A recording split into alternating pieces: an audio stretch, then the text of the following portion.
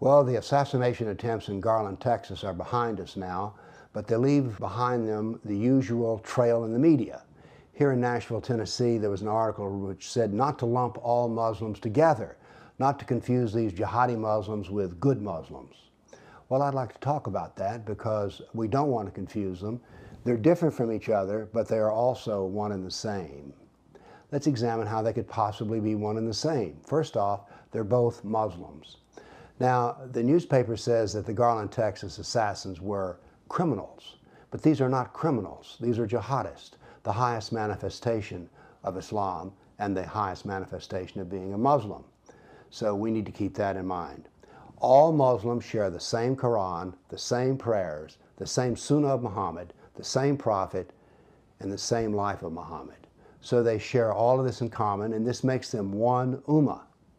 Now, the Quran gives us a relationship between the jihadi and his community, the ummah, and it says that the jihadi Muslim is the best Muslim.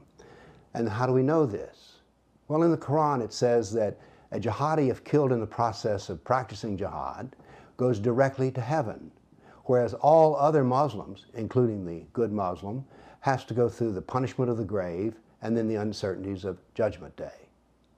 Now, we don't know if these particular gunmen yelled Allahu Akbar, but they frequently do, and we need to know that not only is this muttered by jihadis, but it's muttered by every Muslim during his prayers 5 times a day.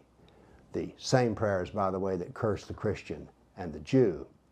So there's a great deal of relationship between the jihadi Muslim and the ordinary Muslim, and we need to see that they all come from the same doctrine. They both represent Islam.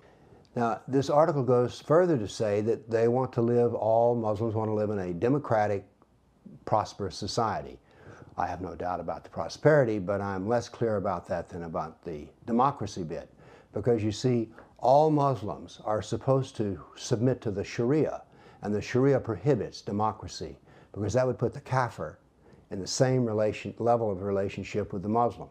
And by the way, the jihadi Muslim and the good Muslim all share the fact that I'm a kafir, a despised, hated, filthy animal.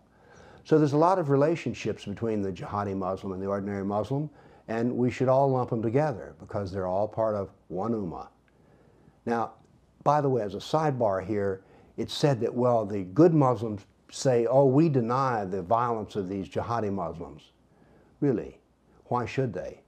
Muhammad himself repeatedly ordered Muslims to kill those who opposed and who satirized Muhammad. So the act in Garland, Texas was pure Islam.